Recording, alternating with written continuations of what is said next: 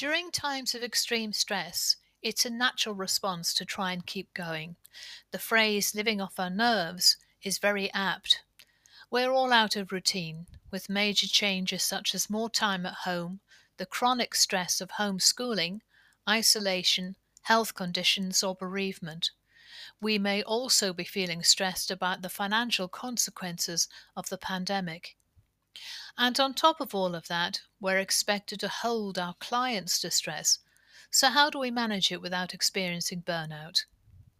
Let's look at our body's stress responses. Dan Siegel's window of tolerance is a very helpful model here. We can only function when we have some stress hormones, but too much long term stress makes it difficult to regulate ourselves and we shut down.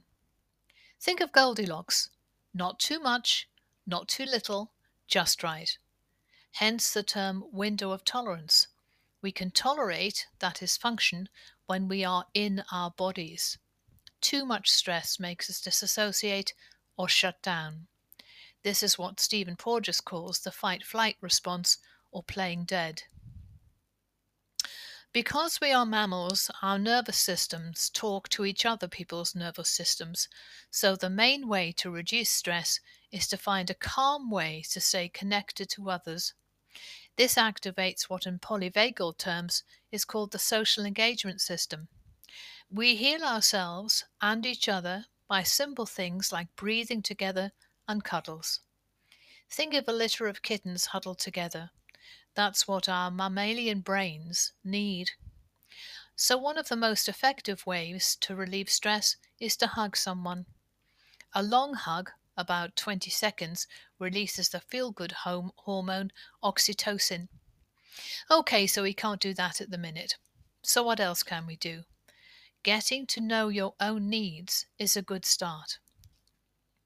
You may be experiencing negative feelings, either because you haven't got enough company or too much. And as a health professional, it's easy to put other people first. Friends, family members, and clients can be in front of you in the caring queue. The question I often ask students is, what makes your heart sing? If there is something creative that helps, do that. Nourish yourself with knitting, painting, humming in the shower, move around if you can. I like dancing in the morning before I see clients. I don't feel like doing it, but I do it anyway. I find it easier to get through a day in front of a screen when my body feels loose and warm. The sad fact is that clients' needs and their pain is going to be around for a long time. Be a kind witness to that, but maintain a professional distance. If you as a therapist are depleted, your clients are going to sense that and feel worse, not better. So please avoid the temptation to take on too much. Don't try and save too many people in these desperate times. A good mantra is, I am already doing all that I can. And if you're someone who can't say no, practice let me get back to you on that. I recognize when I'm very stressed because I lose my sense of humor. So take a minute to think about clues or your own triggers. Good supervision is crucial at the minute, as is group support. People who know you, know your blind spots and your coping mechanisms. My supervisor knows when I'm trying to save the world and manages my expectations. I have supported many counselors and supervisors in this pandemic. Many people feel guilty about taking time for themselves, even going for a walk or reading a book. One of the things that feeling stressed for a long time does to you is you lose focus. The whole world is tense and finding it harder to relax.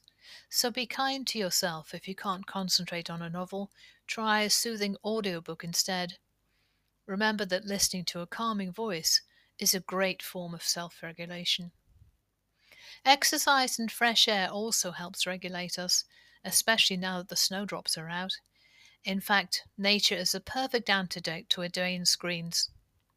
I'm ending with a story that I feel sums it up. A boy is walking along the beach throwing stranded starfish back into the sea. A man watching him laughs and says, "That's not going to help, there's hundreds of them."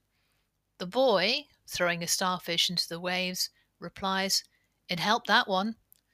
And that's all that we can do.